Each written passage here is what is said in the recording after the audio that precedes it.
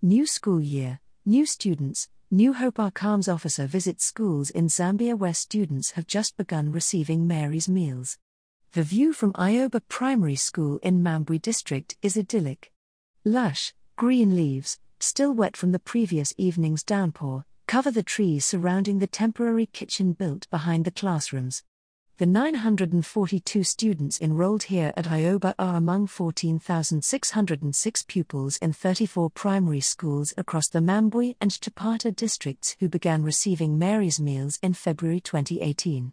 The hunger situation in this area is severe, head teacher, Agnes Mvula, explains. The community relies on piecework, casual labor, and only the few households with land without animals are able to grow food.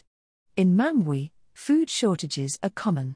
Situated in a valley, the area is highly vulnerable to flooding during the heavy rains of the wet season, and its proximity to a national park means crops are also at risk from elephants and other wild animals. As a result, families often find it difficult to provide food for their children. In this kind of environment, education is the path to finding secure employment and leaving poverty behind for a brighter future. And the security of a hot, nutritious meal every school day is key to attracting hungry children into the classroom. Now, students who used to come to school hungry are finding they have the energy to concentrate and work hard in class, as 12-year-old Priscilla explains.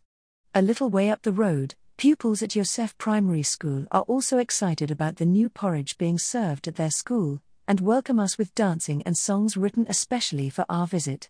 Here, poor rains have dampened expectations for a good harvest, and many households now eat just once a day. I feel powerful and strong, 10-year-old Inlis tells me eagerly.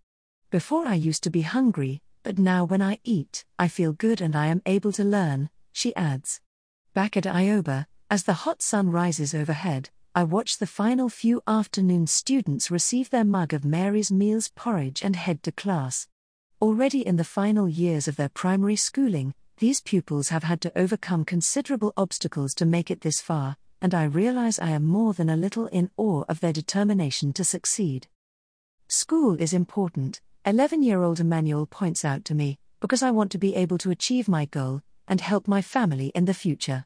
Emmanuel is right, school is important. And now, thanks to Mary's Meals, he can take a moment to stop worrying about having enough to eat and concentrate instead on the blackboard in front of him. Brought to you by Audio Harvest.